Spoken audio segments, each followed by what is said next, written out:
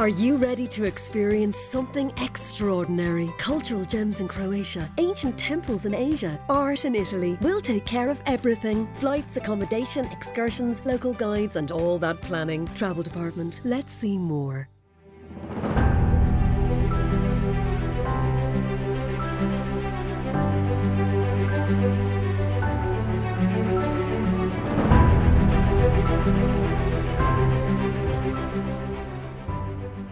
I'm Gary Cooke, and you are listening to Lions Legends. Now, our guest today, he was one of Ireland's finest and most free-scoring wingers. In fact, he got 9 international tries. He represented Ulster and also Ireland with distinction between 1981 and 1988, earning him 31 caps. His class as an international saw him selected for the British and Irish Lions tour of New Zealand in 1983. Since retiring from rugby, he has worked as a solicitor, a politician, and is heavily involved in providing inter-religious unity through sport. MBE Trevor Ringland, you are very welcome. Thanks very much, Gary. Great to have you. Trevor, it's almost 40 years to the day since you were touring with the Lions in New Zealand. Yeah, that's right. 1983. Is a 10-week tour, and an incredible experience, and so much fun, and also a very tremendous rugby experience as well. Now, that tour itself, say back in 1983, by that stage, obviously Lions tours were well established, sort of in the media as well as the actual tours themselves, and it was a huge deal. But to put it into perspective, like nowadays they have, say, I don't know how many coaches, 40 at the last count, right. And that didn't include psychologists. So in your time, Trevor, how many people went on that tour? Well, there was 30 players, and there was the manager, which was Willie John McBride, and the coach, that was Jim Telford, and then there was a doctor and a physio, and we got a bagman when we got out there, and that was it. And then if some guys got injured, which some did, unfortunately, then other guys joined us. But and we played twice a week, one game on the Saturday and then one game midweek. And it was a 10-week tour. We did, I think, 18 matches in total. And a tremendous experience. Every place that you went to, every province you went to, wanted to make sure you had your best time in the tour off the pitch. While at the same time, when you went to New Zealand, you suddenly found that the whole country was against you when you were on the pitch. So tremendous place, most beautiful country, and I do intend to go back at some stage with my wife, and also great rugby experience, nice people. Very friendly off the pitch. I always remember every province which we played against, the president would stand up afterwards and welcome us to New Zealand, welcome us to his province, and then say, well done today, good luck in your next match. And then he would add, but we hope you lose. And people here would always leave the last bit out, but New Zealand, they throw that in too. So great fun. Yeah, I get the feeling it really is the making of you when you go and play in one of those matches. You played in four tests. Now I know the tour was the Wednesday matches were, and quite a few of the Saturday matches you won and were successful. But the tests, although 3 of them were quite close, one of them wasn't. It was you were nonetheless beaten 4-0. What's your memory of those games? Because I know the last one was a bit of a whitewash, but the rest of them weren't. Yeah, I played in the first test, and we actually should have won that test. And I remember very short of the line that Bob Ackerman, and if he just passed it on, I was clear, I was over the line, I would have scored. And in some ways, unfortunately, that didn't happen. And in a very close match, which we should have won, we ended up losing. And I think if we'd won that game, it would have changed the whole dynamic of the tour. I think they had a very experienced pack. And I think they would have changed their pack after that, which would have been to our benefit, because that pack then came through in the other matches. The second and third test, again, as you say, were very close. And I think on the fourth test, I think our minds were heading home before the game. And I think that was shown in the score. But, you know, it successful tour in many ways. And as I say, it's fine margins at that level. And just one simple opportunity missed that meant the difference between winning and losing. And it also meant the difference between the way the tour went and didn't go. But yeah, I presume everything I've heard about touring New Zealand, and I've spoken to various people at various stages, going right back to, you know, Ronnie Dawson and tour of 55. I'm hoping to be speaking to somebody from about the 1950 tour. Everybody has said the same thing, that New Zealanders, they would love people going out to play rugby, obviously, but that they kind of, it's a hard world. They either really rate you or you're kind of nobody. Is that correct? Oh yeah, because they can be brutal, but you can get the respect too, and you know, I think they set the terms of that relationship, and so as long as you match those terms, then they do respect you, and I think we learned that very quickly, and so we did. You certainly don't complain about things, and you just give as good as you get. I think it's your opportunity to train as a professional as well in sport, because it was amateur in those days, which some of your viewers and listeners might not remember. And for us, it was an opportunity to go out there and actually be professional for 10 weeks. And so your fitness levels went up. I came back a stone heavier and faster and stronger. And it shows the difference between, and I did train hard even when here, but it shows the difference when you actually get time to apply it. And that kind of hardness of having to step up to the plate. And I mean, I know you would have done that during your rugby career generally, but isn't there a time in somebody's sporting life when you get to the very top end of it that, yeah, and you know, it's you're up against the best. You really find out who people are, don't you? You do. You see the people that are able to rise to the occasion and some aren't, and that's sport right across the board. And you learn an awful lot from going there, and the skill levels that they develop at a very young age, the skill levels are right through the whole 15 of the team. They're all expected to pass, handle the ball and run, the fitness levels that they have. And so I think those of us who are a bit younger on the tour, we came back certainly having learned a great deal, and we applied that then from then on in our own sporting careers. Well, the thing that I found when I was growing up playing rugby, and obviously I have to tell you right now, I stopped in 1983, just around the time you were in New Zealand, actually. But the one thing I noticed about growing up playing rugby, certainly where I was in school, was that any kind of notion of 15-man handling or anything remotely approaching it was not really welcome. Now, the question I don't understand is, how were the Southern Hemisphere teams, or well, particularly New Zealand at that time, how were they so far ahead? We still played the same game, but they seem to have a much, much bigger understanding of it. But I think if you go back to the 71 and 74 teams and you watch their games, the handling skills were superb in those matches from the Lions. And I think that what I certainly came back with was realizing that what they do from a very early age is they develop their skills. And so they all have the qualities and the skills necessary to play whatever type of game they decide to play.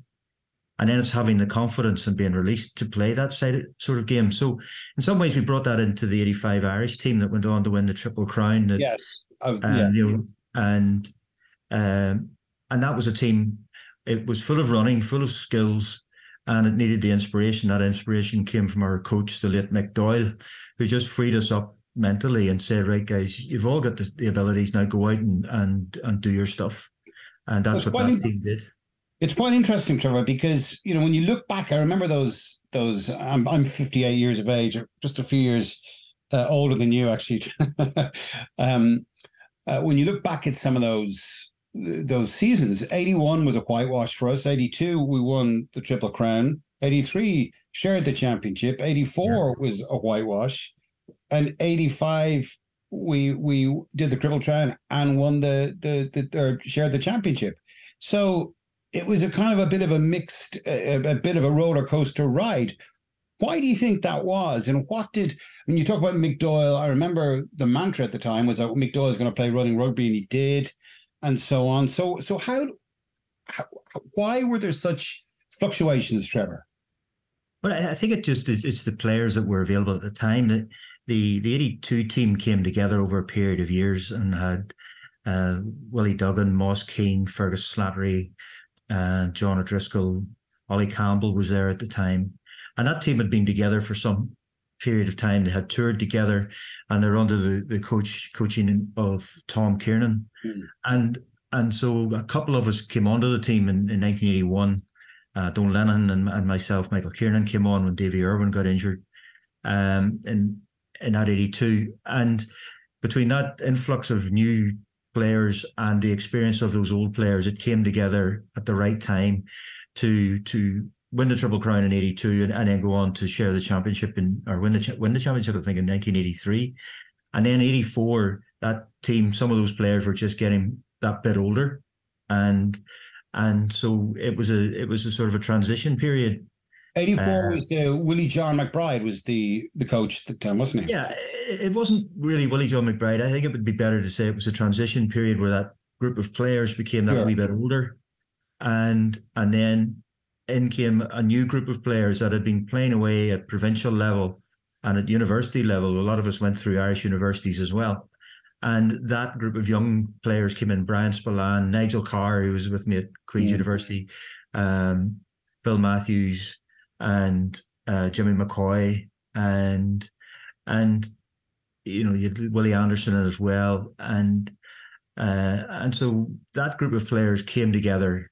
Keith Cross and myself in the wings, Brendan Mullen and Michael Kiernan, and Paul a lot of pace in there. Bradley. So it's you had that experienced team coming together in 82 and 83, getting a wee bit older, some of the players, and then a new influx of players. And that's why we had the success in 85. And Mick Doyle gave that team the confidence to play in the way that it did. And then 86, I always say that it was fine margins again. I think in 3 of the matches we were leading at half time. And so for a variety of reasons, we didn't win those games. But that team continued. It probably didn't achieve to the full extent of what it could, but it certainly tried to play a nice style of rugby. Sponsored by Expressway. With My Expressway, free travel pass holders can reserve their seats online at expressway.ie or at our ticket machines in stations. Are you interested in trying a new smartphone but still a little unsure? Do you want a phone that offers larger icons, with louder sound and an interface that has technology designed for seniors? Well, why not choose from the Doro range by simply visiting doro.ie. Doro, make friends with innovation. I think the first game was away to Scotland, as far as I can remember, in 85. That's right. And Ireland scored. Was it Keith Crossan scored in the corner? To Brendan Mullen. I can't remember.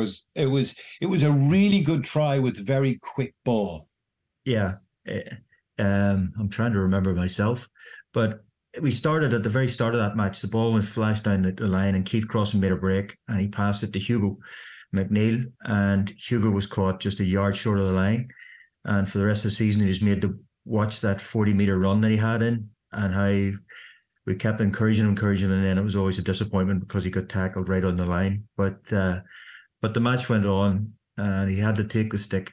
And the match went on. We continued playing that style of rugby. The Scots were a good side, and people forget that. Well, they'd won the Grand Slam the previous year, hadn't they? Yeah, and they actually were very close to winning our match as well. So it was, again, fine margins, but we stuck at it, and we came up with a try at the end that really involved the whole team, and with Hugo McNeil giving me a pass for me to score. But all I had to do was really catch it and touch it down. But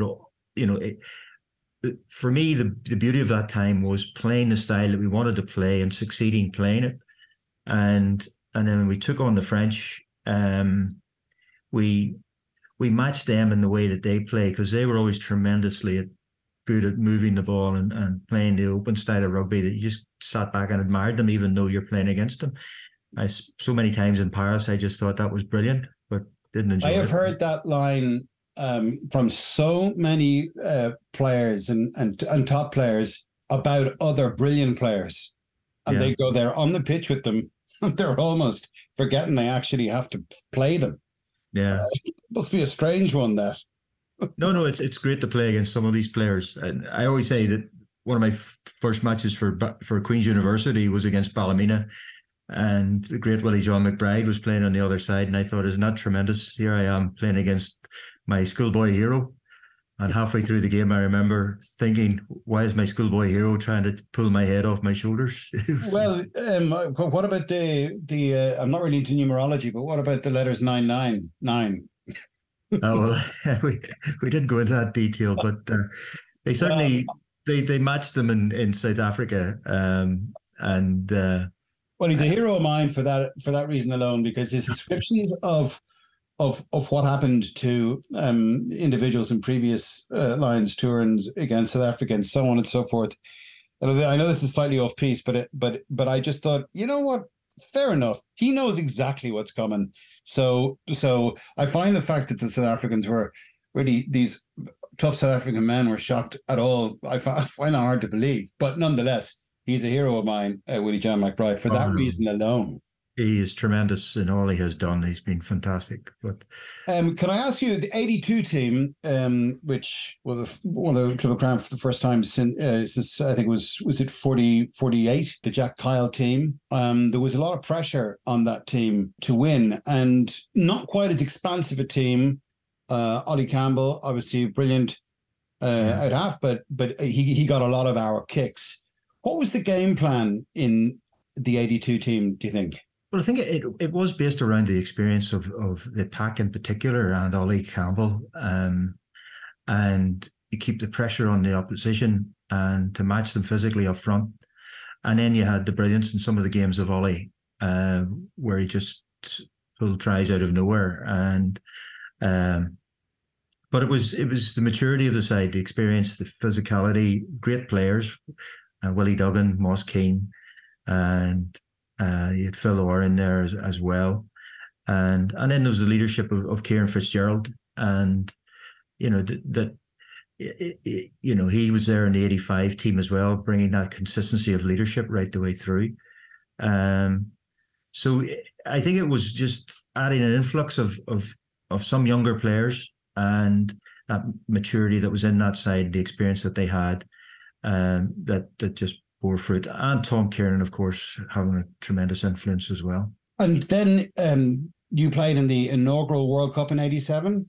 I did, yeah. And now my understanding of that is, well, obviously the World Cup, it was an inaugural World Cup, but it wasn't nearly as big a razzmatazz as such as it is now. There wasn't a huge amount of training for you before that World Cup, was there? Well, we trained hard. Now, we trained hard, and as amateurs, I trained 7 days a week, sometimes twice a day, and so we were fit enough. But what we did, and it's with hindsight, everything can look better with hindsight, was we didn't play matches. So we were fit enough, but we didn't have the match experience at the time. And why didn't the IRFU want you to play matches, or was there a sense that this World Cup wasn't as much of a big thing to them, or what was the attitude, do you think? No, I think it was, my take on it was actually about injuries, to try and avoid injuries before you go to the World Cup. And I think it's, again, looking back with hindsight, it's worth reflecting on it and saying that you're better to take the risk with playing matches of injury and go out match fit than not. And so, I can remember, the guys, we had trained regularly together, and it certainly wasn't anything to do with fitness, but it was down to that actual match experience, match fitness that we lacked. So you took a couple of games to get into your stride, and by then the path had nearly been set for you. So, yeah, you got to the quarterfinals, didn't you, that year? We got to the quarterfinals and lost against Australia. We were fairly well beaten by them. which was very disappointing. I certainly reflect back and don't think that we showed what we could have done in the best light. And so it was a learning experience. It was a disappointment in many respects. We just didn't feel we had shown our true potential. But at the same time, it was the start of the World Cup. But it was a change in the game as well. What I found was the World Cup didn't give you the same rewards as a tour, as an amateur.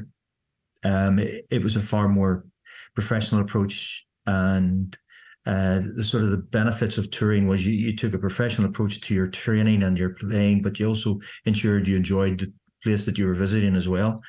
In the World Cup, it was very much just about the rugby. Okay, so it was a kind of a taste of professionalism in a kind of a way, or it was mentality, yeah. And I think it was a change in dynamic. If those other rewards aren't there, then money comes into it, and I think that's what eventually happened in the game. You know, the demands were there without the sort of the amateur rewards, if that makes sense. Sure. Well, it sounds to me, Trevor, and I've heard this a lot about. You know, I knew Robbie McGrath, by the way, when we were growing up. I realized even then, at the age of 7 in 1972, that he was a hard man, and he worked very hard, and he trained very hard. We used to play soccer with him in their back garden, and there was no messing. He wasn't on for any people crying and going off and watching Star Trek. You know, it was, you get out there and you play. And I get the feeling from you, you said sometimes you train 7 days a week, twice a day. So effectively, you were bringing a professional mentality to what was an amateur game in your training. Yeah, but I think that was always way back. You go back to the likes of Mike Gibson, who played, and Ollie Campbell. They did apply a sort of a professional mentality to the amateur game, within the constraints that you had to do your day job as well, which was a lovely balance to your life in some ways, that you enjoyed the sport that you were playing, you trained hard, but you also had this other life outside of rugby. And you know, we had the Ulster team that came through the Jimmy Davidson influence, where he brought in a certain direction about how to train. But I think also it's an individual players that I think players individually, the teams that succeed are teams of friends first and foremost, teams that set their own standards high as individuals, and then in setting their own standards high, they then demand of those around them to come up to those as well. And those are the successful teams that I played on: the Ulster team, the Queen's University, the Irish team, and of 82 and 83, and in 85 as well. And I think there's a lesson for that even in current sport, that players that take ownership, players that say, I'll do it, rather than look around for others to do it. Well, I've always had the feeling, watching Irish rugby, and certainly back in those days when I used to go to all the games in the 70s and the 80s, that there was a good camaraderie. There was a good sense of it, even when Ireland lost. There was a very good kind of strong ethos, collegiate attitude between the players, and a sense of enjoyment and belonging. Do you think in some ways that in the modern game, or in the professional game, that some of that has been lost, particularly at club level? I think it could. Certainly one of the things, I've come back in recent years to Queen's University and the Irish universities, and I was honoured to be president of the Irish universities for 2 years. And the one thing that struck me was, coming back into the game, having been away from it for a while, was the failure of players to mix after the games. And Keith Crossan always says there should be a rule, not just in rugby, but in sport in general, that you have to buy your opposite number a drink after the game.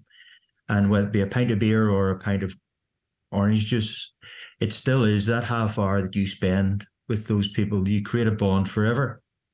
And I remember walking into a room in a hotel a number of years ago in just outside Belfast, and there were 400 people at the dinner and that I was going to. And everybody in that room knew everybody else. And that was solely through the connections that they had built through sport. And one of the things we were trying to encourage in Irish universities is for the young students, if Queen's are playing Trinity or UCC, which we still have the Dudley Cup, which is the varsity cup, then we try and get those players to mix. But even in the All-Ireland League, that we get the players to try and have your dinner, have your meal with the other team before you get in the bus, have one drink, because you'll create that friendship forever. Like a recent example was a young Cork solicitor ringing me in Belfast about work. And her opening line to me was, she said, my boss wants to know, are you now one of those rugby wingers that looks like a prop?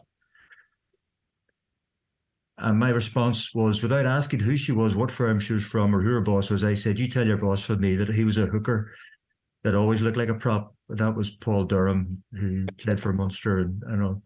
And, you know, Paul and I, we played in the Irish universities together. We mixed in the interprovincials, and, you know, they're 30 odd years. I haven't seen him in years, but I immediately knew who would make such a comment, you know. So I remember I talked to Mick Galway a while ago, and he said actually something about up in the early days of his rugby career that he was up in Ballymena, and I think he was talking to, I think it was Sid Miller, and various others, and he was chatting away to them, and he said after the game, and he said that they said don't worry about the ball for the first 10 minutes of the game. And he says, may I add, it was the best piece of advice I ever got.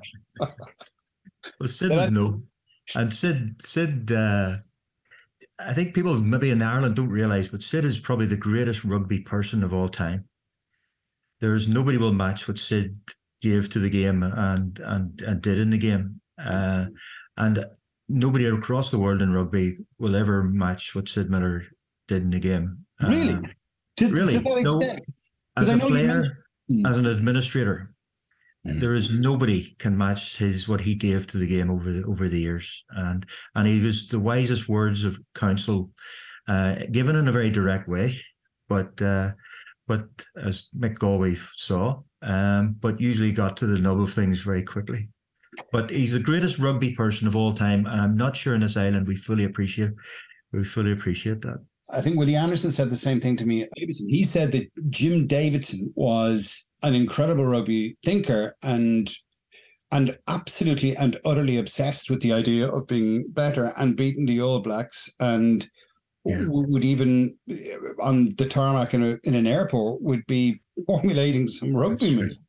No, he went out to, I think they were touring in '76, and he was a sub, and he had this feeling that he was going to be brought out, and so he slept New Zealand time here in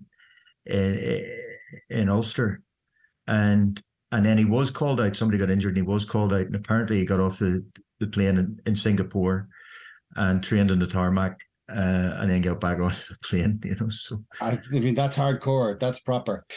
Trevor, can I ask you, your own upbringing? You went to Larne Grammar School, and you lived. Was your dad an RUC man? Is that right? He was. Yeah, that's right.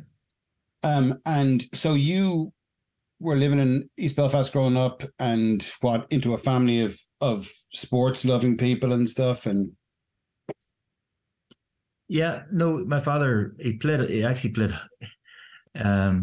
hockey for Ulster schools, and my grandfather was probably, he was a police officer as well, and he seemed to do more playing sport than he did of policing at the time, but he did a lot of athletics, and he used to run in the Catholic parish sports at the weekends and earn more money in those athletic games than he did as a police officer during the week. And sort of, if you won a sprint, they put you back a yard for the next week's sprint, so sort of things. And then my father, he was a police officer, and as I said, he played hockey and other sports. And we lived as a family in West Belfast, which people who know the area up here might find strange. But in the 1960s, we lived in West Belfast, and then he was promoted to be a sergeant. We moved to the Glens of Antrim, and then ultimately ended up in Larne, where we lived, and he travelled all around the time, all around the place as a police officer. And we left West Belfast before the Troubles broke out, but within a year of us leaving, we couldn't have lived there anymore. So. And was that when you were growing up as a young man, as a teenager, really? Was that something that was very worrying to you, to have a dad who was potentially in line for some aggressive treatment. Did that kind of stuff worry you, or did it not really enter your head? No, well, I think you just lived with it, and it was normal. You know, if some of your listeners will understand, the most dangerous place in the world to be a police officer in the early 80s was Northern Ireland. Mm. And if I was to say to you to when you go into your car in the morning, you have to check under it first of all to see if there's a bomb under the car. Then as you go to work, somebody's trying to kill you. And when you come home, somebody's trying to kill you. And then you live with that for 30 years. So it either destroys you or you get your head around it. And so most of them got their head around it. But my father directly probably could have been killed about 5 times and indirectly a whole lot of other times. But he wasn't the exception. That was the normal for every police officer and the soldiers as well. And the other thing is, you know, it's democracy struggles to deal with this type of violence that we had here from both sides. You knew who was going to commit the acts of violence, but you quite often couldn't do anything about it until they tried to commit it. And that included trying to kill police officers and soldiers who knew who they were. But we, you know, as a people, while there were all these things that were happening, we're destroying relationships and bringing the worst out in society, there was always the counter dynamic up here that we too often forget. Mm. And that's really the argument that won through in the end. And you had the peace people, for example, where people from right across the board, the Shankill and the Falls came together. And you had sports like rugby and other All-Ireland sports working away and keeping those relationships going. And you know, it's a strange thing. 100 years ago, when Ireland was partitioning, the Irish rugby team was still playing and was 4th in the Five Nations Championship. So, you know, it's one of those things I've always looked at and said, if you want to do relationships differently, there's plenty of ways of doing it. And I've said that to some of the guys that I've met through various things I've been involved in who were pulling the triggers. I've said, buy me a pint of Guinness, guys, and we'll talk about it, but don't shoot me, you know. So, yeah, I mean, I was certainly going to get to it, maybe not quite so soon, but I'll get to it anyway. You have done, and some people might be aware of this, you have done a huge amount of work in sort of, you know, as they say, inter-religious unity through sports. I got that online. It doesn't thoroughly cover it though, because what you are really doing is building relationships in ways that are, you know, most people from the outside certainly would think that's not really possible, including, I read, isn't there a school in East Belfast that wanted to play hurling? Yes, that's right, in Beaver Estate. And my friend, the late Billy Tate, who was the headmaster at that time, and Billy was I think a former part-time member of the Ulster Defence Regiment, which Royal Irish Regiment of the Army. But the kids said to him, "Sir, what's that strange game? We see them playing." And he said, "That's hurling." And they said, "Well, sir, could we have a go?" So this is the middle of a big estate in South Belfast at the time. And so Billy contacted a friend he knew who came together, and the GAA, and they introduced the kids to hurling. And he got a lot of stick, and on social media you could see some of the vile that was being fired at him. And I rang him and I said, "Billy," who was a big man, I said, "Billy, do you need any help here? Because I see some of the comments that are being made." And he says, "Don't you worry, Trevor." He says, "I've spoken to the right people." And basically he had spoken to some of the loyalist paramilitaries, and they said, "No problem, we'll support you." And some of that work probably came through the work of Martin McAleese, Mary McAleese's husband, who worked with the loyalist paramilitaries and the likes of Jackie MacDonald. And they recognise, which I've found with a lot of the paramilitaries over the years, that what they went through, they certainly don't want their children to go through. And so they are prepared to do an awful lot of things that people previously would have found surprising. And Billy even arranged for Mary McAleese, who was good enough to come and visit the school, and all the locals were there. I think there was one plainclothes close protection guy outside the school, and she went around, met everybody in the school, and then left, having been well received and also speaking exceptionally well. And Billy went into the kids and said, "Well, kids, what do you think?" And one of them put their hands up, and he pointed, said, and we kids said, "Sir, that queen was lovely." So, it's the fact that I think the thing that gives you hope for the future is that where leadership is given on some of these issues, people respond and they're looking for it. So despite some of the negatives, we are good people. Maybe just we've lacked some of the leadership that we would have been better having, and got into a mess, I think, that we shouldn't have got into, Trevor, can I ask, have you had any pushback with that? I mean, people who kind of weren't comfortable with you making those sorts of, cross-community connections? Over the years, very little, no. Really very little. Generally, I felt it's well responded to. As I said, that I've talked to the guys pulling the triggers on both sides, and I remember meeting with a group of former Republican prisoners, and the first comment to me was, "Didn't Ireland do well against Australia on Saturday?" After Ireland, I think, beat Australia in a match. And so there's a group of us meeting with them, and the discussion went on from there. He was an Arsenal fan, but he murdered somebody when he was 18. So somebody at 18 put a gun into his hand and said, "Go and kill that person." And in doing that, he blighted his own life, but he also blighted the life of the family of the person who was murdered. And but also looked at it. He spent 18 years in prison. And if you look at the 18 years that I was developing from 18 to 30 to 36, I played rugby for Ireland. I got a degree. I got married. I had kids. I developed my career. And his life was blighted because an ideology, put a gun in his hand and said, "You should kill somebody to drive the British into the sea." And it was funny, during those meetings, we had various discussions. As I said earlier, I said to him, "Look, if you want to unite Ireland, buy me a pint of Guinness and we'll talk about it, but don't shoot me."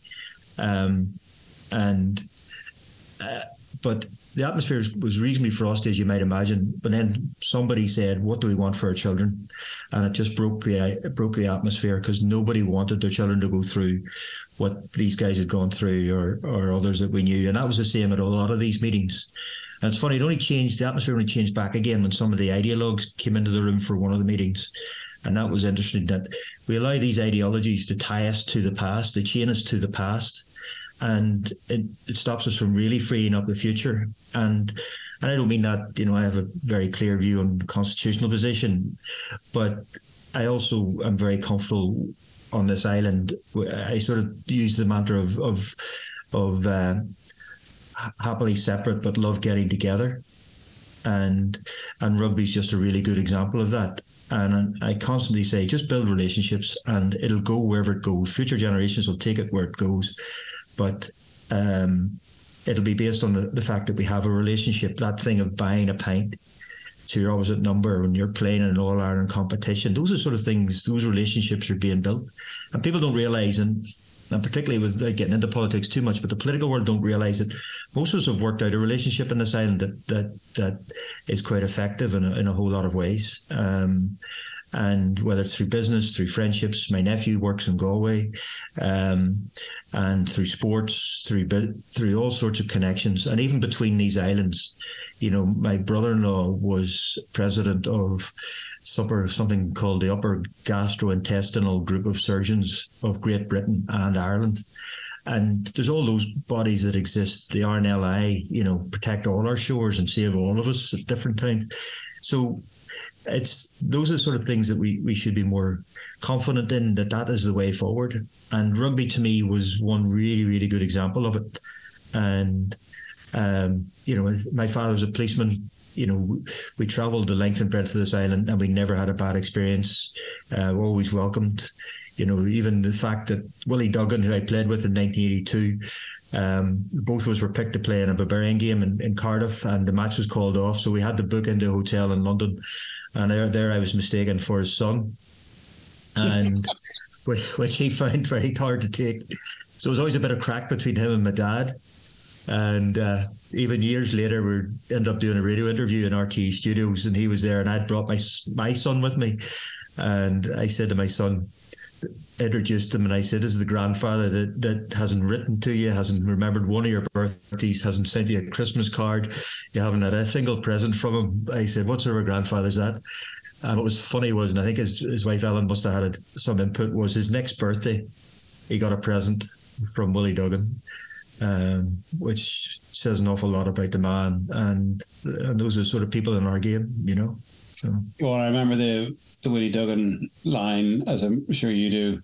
Sure, if it wasn't for the booze and the fags, I'd be so fast I'd be offside all day long, you know. And of course, people forget that in actual fact, you know, this wasn't just these guys who enjoyed a drink and all that. This wasn't just they weren't just, you know, individuals who liked boozing and occasionally showing up to rugby. They were hugely committed men who played rugby with a huge intensity and possibly did a few other things with a big intensity too. Yeah, no, they were all solid individuals, you know, and we enjoyed the competition, but we enjoyed the aftermath, and that's what sport can do. You know, it teaches you how to hate without actually hating. It teaches you how to compete without destroying a relationship. And the thing about sport as well is, if you throw a young person at any sports coach, no matter what sport it is, he will see it as his duty to try and bring the best out in that child and help them develop both as a sports person but also as an individual. When we talk about tours and things like that, throughout all this, you're developing as a person as well. And that's why sport, I think, just as you know, has a very positive role to play. Yes, there are sometimes negatives, but if you weigh that up against the very positives that emanate from it, then it's way ahead. Trevor, I know you were in the UUP, and is it difficult in any way to sell? I hate using that word, but you know what I mean, to sell some of your very progressive ideas and so on to some people? I think that's always a challenge, but I think the question is, well, what are you offering? What are you suggesting? And you know, if you're trying to unite Ireland, you don't blow people to bits. If you're trying to make people feel that the United Kingdom is a place for you and Northern Ireland is a place for you, you don't shoot them. And you know, that's fairly basic stuff. And the fact that it took some people so long to actually get their heads around that, when most of the rest of us were getting on fine. Well, isn't that what they said, that Good Friday was kind of Sunningdale for slow learners and all that? Yeah, but it was a wee bit on both sides, you know. It's and the agreement created a framework. It created a framework of a Northern Ireland for all to be promoted, great relations across the island and between these islands and beyond. And it's a solid framework, and you know, we're getting there. Northern Ireland is a far better place than it was 25 years ago or when I was growing up. You know, I talked you through what the daily life of a police officer started with a threat and continued throughout the day, and we lived with that in a very abnormal way. And it's divided up our society, so we have to try and break those barriers down. And a lot of kids are doing that. And for a lot of our young people now, they're not as defined as by the old labels as the extremes like to box them into. And so, sure. You know, and there's plenty of examples of, you know, of how we're doing that. And what's a true character of people? The example I use is the Dean of Belfast has a wooden barrel outside his church in the St. Anne's Cathedral in the centre of Belfast 2 weeks before every Christmas. And for 2 weeks in 2003, he kept that wooden barrel there, and £120,000 was put in, which money goes towards various charities in Belfast. And then on Boxing Day, the tsunami happened in the Indian Ocean. And he decided as his gesture to keep the barrel there for another 2 weeks. And £1.2 million was put into that barrel. And that's just from people of Belfast. Over the next 2 weeks, there were actually queues of people. And so time and again, there are examples of that. If you want to tackle sectarianism, the Northern Ireland football fans did it. And they did it by looking in the mirror. They said, we need to change. You know, we're horrendous. We're destroying the game we love, and we need to change. And, you know, at the Euros, the Northern Ireland fans, the Republic of Ireland fans were jointly got the award of the best fans. And they transformed the atmosphere at Windsor Park. And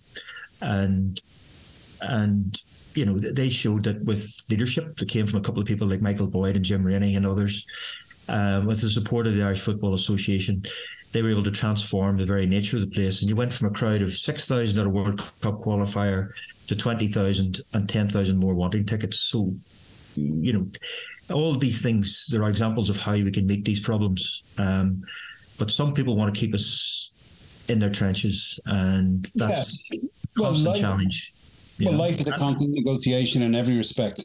And pretty much, as you say, if people are left to their own devices, really, that's what most people, that's what they'll do. I mean, you sound to me, Trevor, like I hate to use the word brave because it makes you sound like a guy who's going into a tackle in rugby. But you sound to me like you've got very good leadership ideas. I mean, could you see yourself taking an even more high profile role because you've got a very good way about you, for want of more eloquent words? No, I don't see myself taking that any more role than I suppose what I do. But I'll continue arguing away at the various points that I make and continue talking to people, and we're given an opportunity, we'll express it. But there are plenty of others doing it as well. Hugo McNeil, my good friend who played with me in the Irish rugby team, he has done tremendous work over the years. British and Irish relations up here. He's always been very supportive. And there are many others doing similar type work. And I think, while you hear about the extremes, what people don't hear about just so much, because it's we bring kids together at a meeting. If we brought them together to have a riot, we'd have the media there. We bring them together to play sport, rugby, football and Gaelic through Peace Players International, who work under the motto of those who play together can learn to live together. And we work on the interfaces in Belfast. So both sets of paramilitaries allow them to play what we call, basketball is the main sport we use, but we also use in the summertime the game of three halves, rugby, football and Gaelic. And so you have loyalists accepting their kids to play Gaelic sports, which, they're given the opportunity and they support it and they support that change. Because as one of them said to me, he said, I don't want my kids to go through what I went through. So there's a lot of people doing it. I just do my bit where I can, when I can, and I have a very supportive wife who has had to put up with an awful lot over the years, but has been brilliant. But you just influence what you can, and I think it's important that everybody who has the opportunity to do that does it. So you look at what the Northern Ireland football fans do, and you look at the relations that the All Ireland sports just do very naturally, and even the British and Irish Lions does as well. And we've Rory McIlroy in the Ryder Cup competing for us, and Rory wants to represent everybody on this island. He's a tremendous ambassador for all of us. I think we have an identity here which we can mix and match. I have behind me a photograph or painting of the Ulster poet John Hewitt, and a modern version of how he described identity in a debate that he took part in the Irish Times in 1972, I think. And this is a sort of a version of it rather than the actual words, but he's described himself, I'm a Belfast man, I'm an Ulsterman, I'm Irish and I'm British, and those are interchangeable, and I'm European, and anyone who takes away any one part of me demeans me as a person. And we add that into that the whole mixture of people who've come to Ireland, north and south, to make this place their home. And the key is that we make it inclusive and we include them. And in the Irish sense, that means also being British and Irish, and in Northern Ireland we can accommodate that. And Seamus Heaney quote also is that two buckets are easier carried than one. I stand in between, and maybe that's Northern Ireland's position, because we had this influx 400 years ago of people who are Ulster Scots by and large, and that cultural influence that it brought to bear here, and it's getting that mix, which most of us can do quite comfortably between the Gaelic and the Celt and the Ulster Scots and the others. And bringing that forward to where we are now, I think people are grasping the new opportunity that we've had to actually make this place work and realise. I think Seamus Mallon, he gave us all on his death. He gave us all a sort of a present as before he left of a shared home place. And that shared home place can be Northern Ireland, it can be Ulster in the 9-county sense, it can be Ireland as a whole, and it can be these islands. And it's I once had in one hand a young person who'd lost his mother, father, and sister in the Shankill bomb, which was carried out by the Republican movement. And in retaliation, the loyalists shot up a bar and killed this other young fella's brother. And I think the challenge to me for the people of Ireland going forward is we need to face up to our hatreds a bit better, and it can be done because we do it on a regular basis. And we need to value each other's children as if they are our own. And it just doesn't apply here; it applies elsewhere too.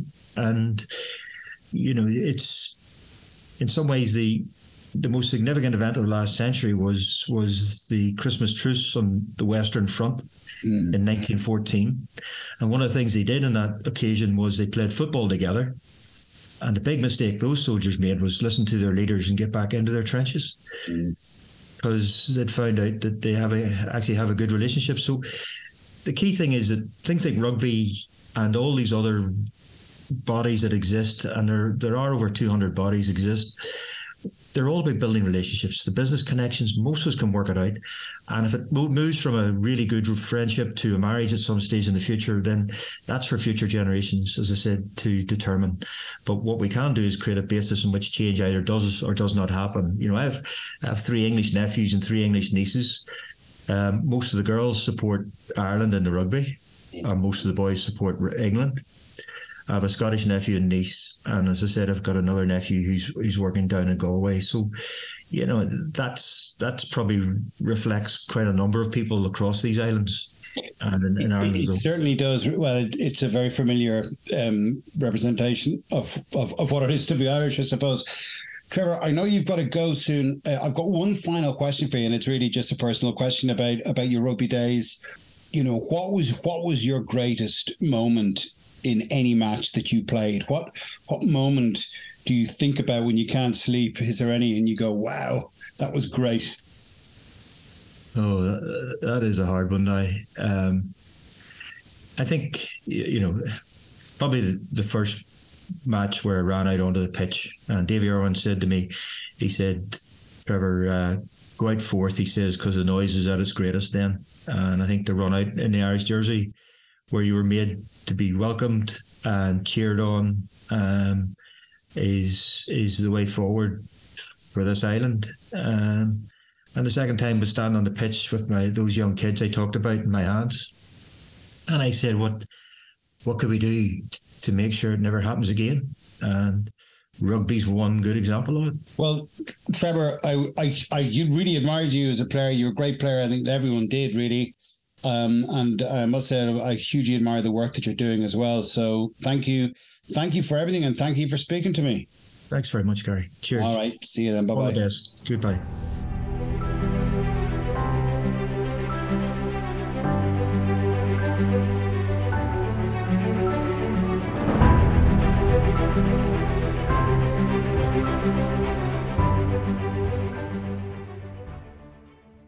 An bhfuil phone póca nua wet, an bhfuil cnapi nó fum níos orja wet. Níos éasca le húsáid, féicar na phone ionach atá gcuin anseo ag daro. An bhón cliste is déine go dtí gohan le haid gline agus tascana. Tá rud éigean go gachtainna. Tá níos mó ólas ag daro.com.